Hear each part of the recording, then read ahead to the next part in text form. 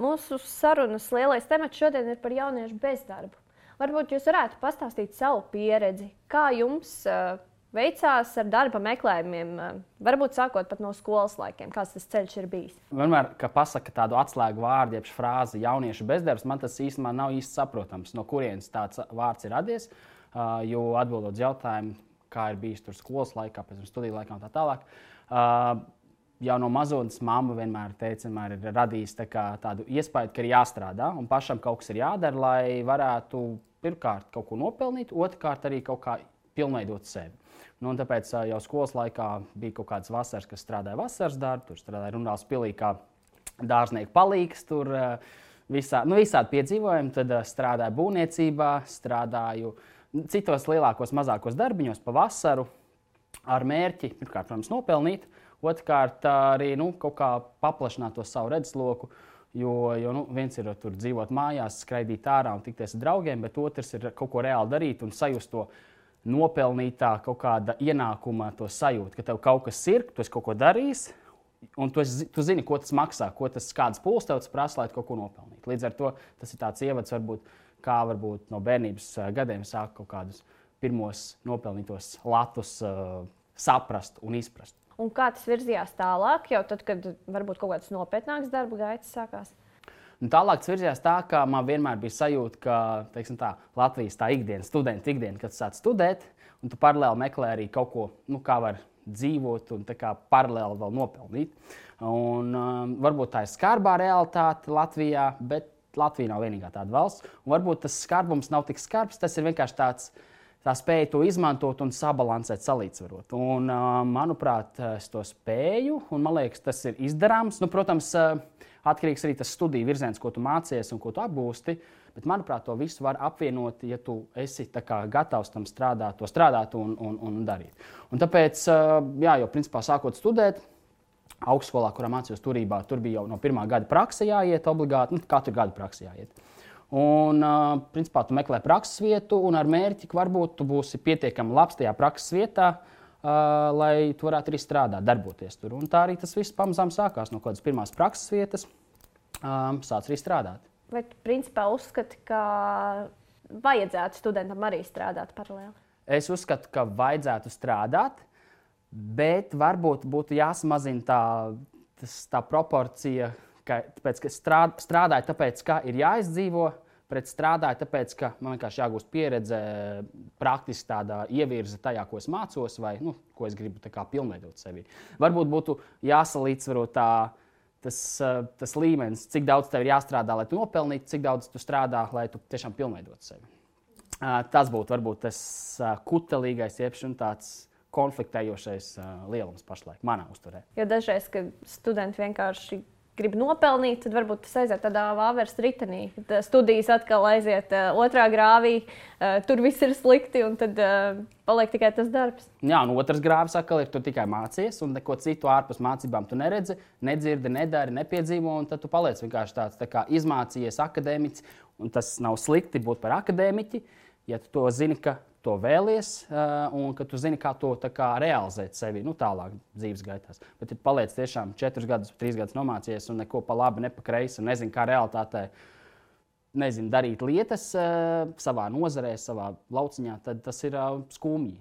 Tas ir atkal tas otrs grāvis. Tā kā es pēc sākumā pieminēju, tas līdzsvars, manuprāt, ir ļoti vērtīgs un gan tiem, kas ir studenti, gan tiem, kas domā, kā atbalstīt studentus, darba devēju un visu sabiedrību kopumā, dažādi šīs puses, kā jāmāk vairāk salīdzvarot to visu. Kādus darbus tu esi darījis? Visu laiku bija darbs ar cilvēkiem, sāksim ar to. Bet katru reizi tas darbs ar cilvēkiem, ar kaut kādiem projektiem, ar tādām lietām, bijis ar citu ievirzi. Pašlaik pirmo reizi man tā ievirze ir tāda, kas ir ar tādu tehnisko pusi vairāk. Tātad ievirze darbs ar cilvēkiem, pārdošana un tā tālāk, bet ar tehnisku man jābūt pietiekami kaut cik ar tehniskām zināšanām, vai tā kā jāpilnveido tas manī.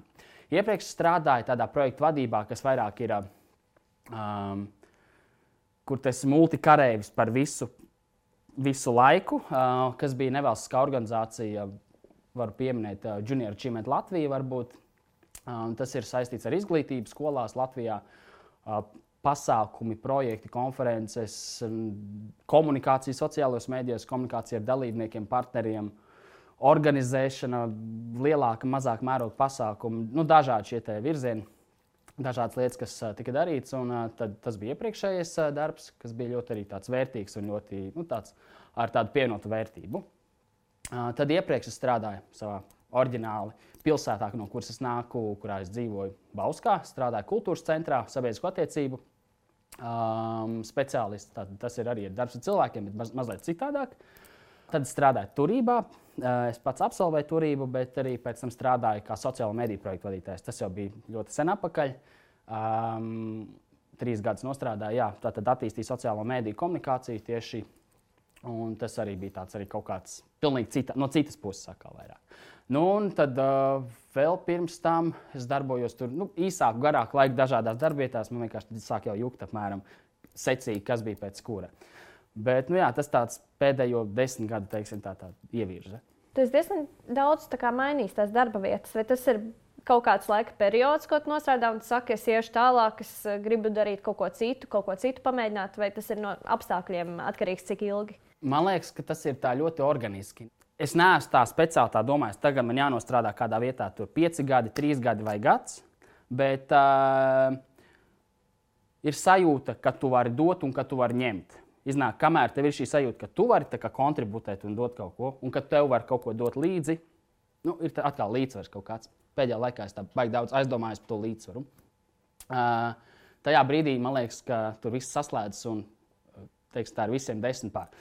Bet pienāk vienkārši neizbēgami ātrāk vai vēlāk kāds brīdis, kad saproti, ka varbūt ir kaut kas jāpastāsta pa labi vai pa kreisi uz priekšu. Kaut kas jāpamaina. Un tas nav tā, kā es iepriekš pieminēju, ka pēc kāda laika vienmēr tā notiek, bet tas vienkārši ir tā, ka tā veselīgi vienkārši tā pienāk laiks un saproti. Un nav tā, ka tu izdomā, ok, man jāiet prom, vienkārši jāmeklē kaut kas cits, bet lietas pašas saliekas.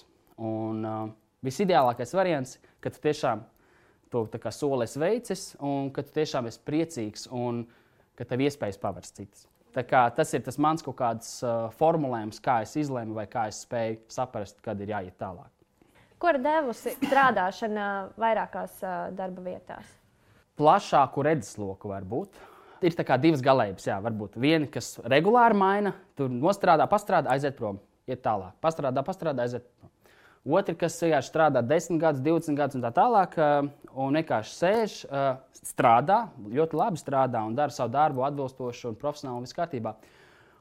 Un tad tas mans kaut kāds ideālais laikam ir atrast to līdzsvaru. Un tajā nodarbinātībā arī līdzsvaru, ka tad, kad tu jūties jau pārāk komfortabli un ka tev šķiet, ka varbūt iespējams, ka tur kaut kādi aspekti nesaslēdzas, lai tu varbūt gribētu nejusties tik komfortabli, tad īstais laiks laikam vienkārši tiešām ir novērtēt to ilgumu, kur es strādāju, un doties tālāk. Un tāpēc, atgriežoties pie tā sākuma, tad vieni maina, otri paliek uz ilgiem laikiem. Es domāju, ka tas atkarīgs no cilvēka, un visādi ir labi, kamēr tu esi pats laimīgs un kamēr tu darbu dari ar prieku.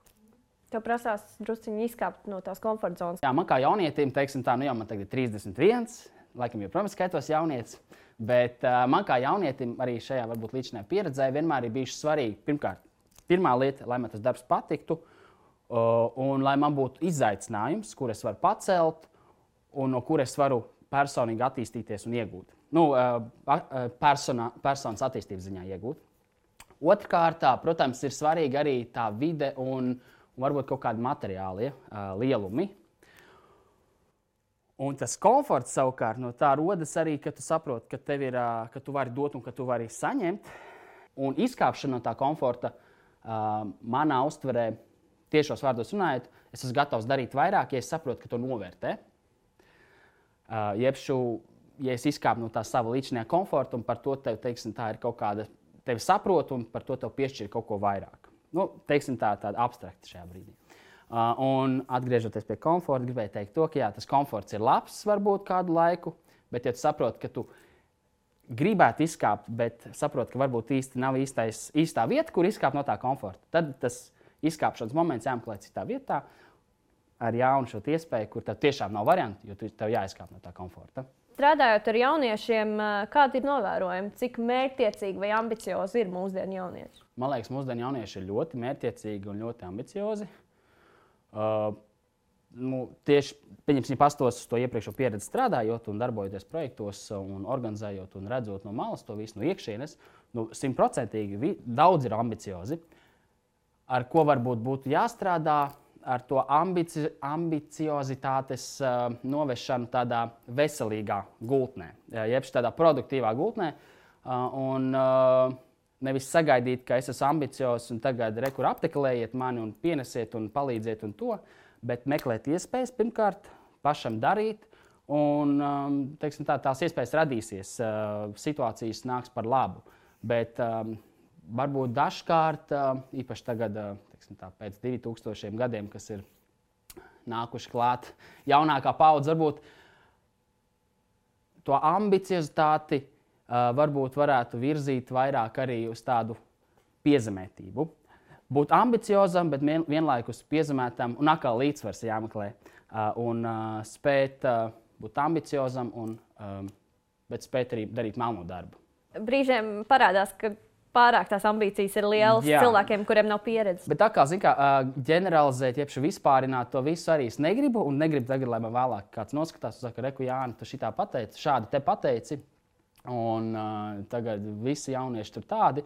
Es pats esmu jaunietis, es pats saprotu, ka ir grūti, citreiz ir slinkums un vispārējais tāds pilnīgi normāls lietas, bet to, ja bija jautājums par ambīcijām un to tā spēju sasniegt augstus mērķus un tā tālāk, tas ir vajadzīgs un tas ir ļoti labi, bet spēt arī būt, ka tu gribi būt direktors, bet ka tu spēj būt arī trauku mazgātājs.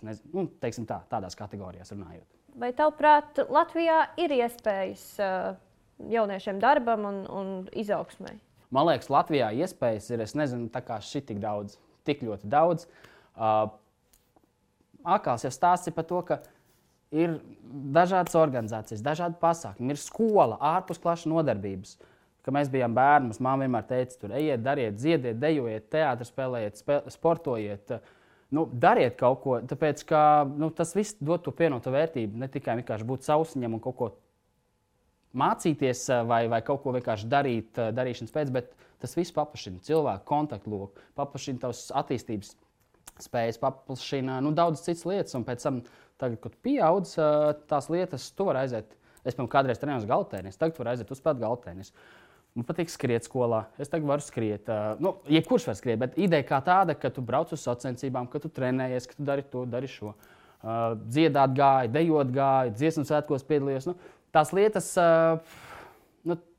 ir kaut kāds līdzmaksājums parasti, bērnu jauniešu centros visur. Es nezinu, kā ir tagad patiesībā, bet kādreiz bija tur kaut kādi 2 lati vai 3 lati mēnesī.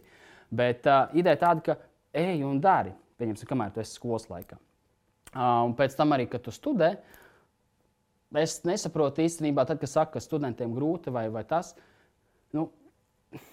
nezinu, ir dažādi brīvprātīgie darbi, Eiropas projekti, Erasmus, apmaiņas braucieni, treniņi, tie braucieni, kas ir Erasmusā. Ja tu studē, tu brauc Erasmus apmaiņās. Eiropas brīvprātīgais darbs, brīvprātīgie darbi šeit Latvijā. Man liekas, tev ir jābūt galīgi aklam, lai neredzētu tās iespējas. Un, no savas pieredzes arī varu teikt, ka es centos izmantot to faktu, izmantot ne, bet tiešām izbaudīt to faktu, ka mēs dzīvojam Eiropā un ka mums ir šīs visas iespējas. Un teikt, ka tur ir vajadzīgs kaut kas, es nezinu, nauda, bagāti, rādi vai kas. Nezinu, man liekas, man tas īsti neklapē kopā. Tāpēc, man liekas, iespējas ir ļoti daudz. Man liekas, arī strādājot tajā pašā Junior Achievement, tik daudz projektu, cik tur tajā organizācijā bija. Tur, es nezinu, skolēnam tikai vienā organizācijā varēja. Tur, es nezinu, viņš vienkārši varēja atvērt mājaslapu un vienkārši izvēlēties, kur pieteikties vai kur piedalīties. Tā kā viss ir atvērts un viss ir, man liekas, tikai ej un dari. Un tur arī tajā galā, kur tu piesakies, noteikti būs, kas pavirzīs, palīdzēs un tā tālāk. Jā, jo tur tā lielā vērtība ir tas, ka jebkurā, pieņemsim, mēs tagad arī satiekamies un jūs atcerēsieties mani, es atcerēšos jūs. Un jebkur, kur tev jau atcerēsies, cilvēki atcerēsies tev ar labu un kontaktloks, kas veidojas. Tu nekad nezini, kur tas konkrētais kontakts var noderēt nākotnē, vai pēc gada, vai pēc dienas, vai pēc nedēļas, vai pēc 5 gadiem. Tā kā viss ir iespējams. Iespējas ir, kas pašiem jauniešiem ir jādara, Kādiem viņiem jābūt, varbūt kādām prasmēm viņiem būtu jāpiemīt? Nu, man liekas, prasme būt, atkal es pirmīt pieminēju vārdu cilvēks, prasme būt cilvēkam, prasme sarunāties, prasme runāt un prasme klausīties, prasme būt atbildīgam un prasme būt, teiksim tā, cilvēcīgam. Man vienkārši vārds cilvēks pēdējā laikā arī tā ir ieciklējies galvā. Jā, lielā mērā vienkārši kāds tu kā cilvēks esi. Padomā par sevi, vai tev patiktu būt tam cilvēkam, ar kuru citi grib sakomunicēt. Un varbūt mēs visi esam ar saviem raksturiem, ar savām īpatnībām. Tas ir pilnīgi normāli, bet spēt kaut kā varbūt viņas ar laika gaitu tā kā salikt tā kā pa plauktiņiem un spēt viņas kontrolēt.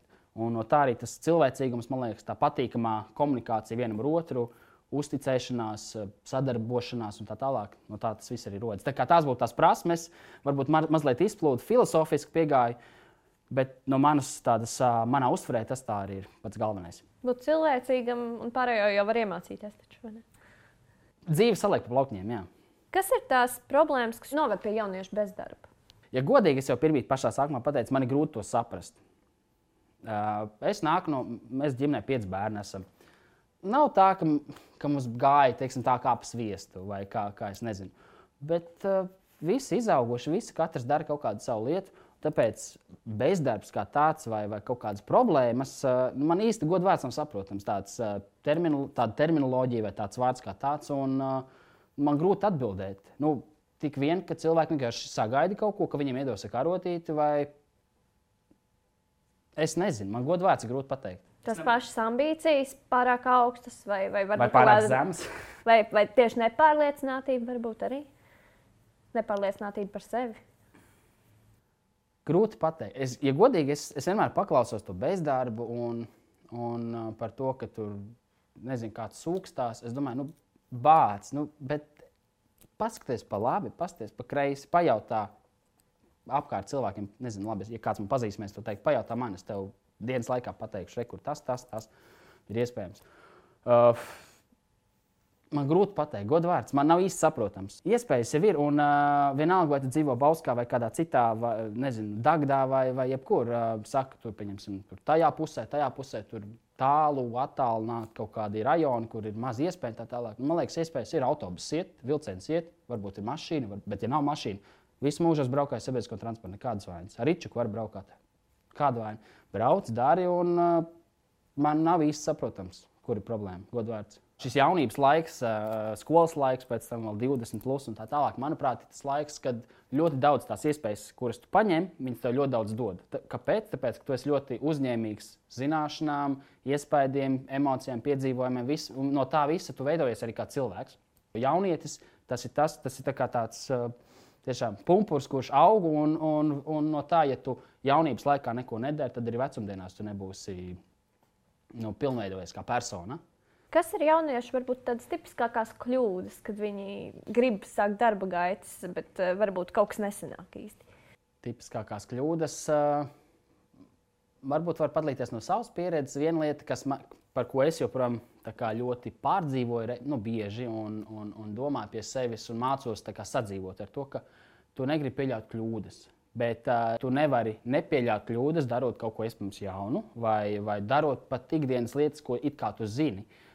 Gadās kļūdīties, un galvenais ir kaut kādu izvilkumu no tā uztaisīt un saprast, kāpēc tu kļūdījies, lai tu varbūt nākamreiz nekļūdītos. Bet tad viena lieta ir noteikti bailes no kļūdām. Jo tās kļūdas uzreiz nāk, kā tu pats sevi nosodi, es par sevi to saku, un joprojām.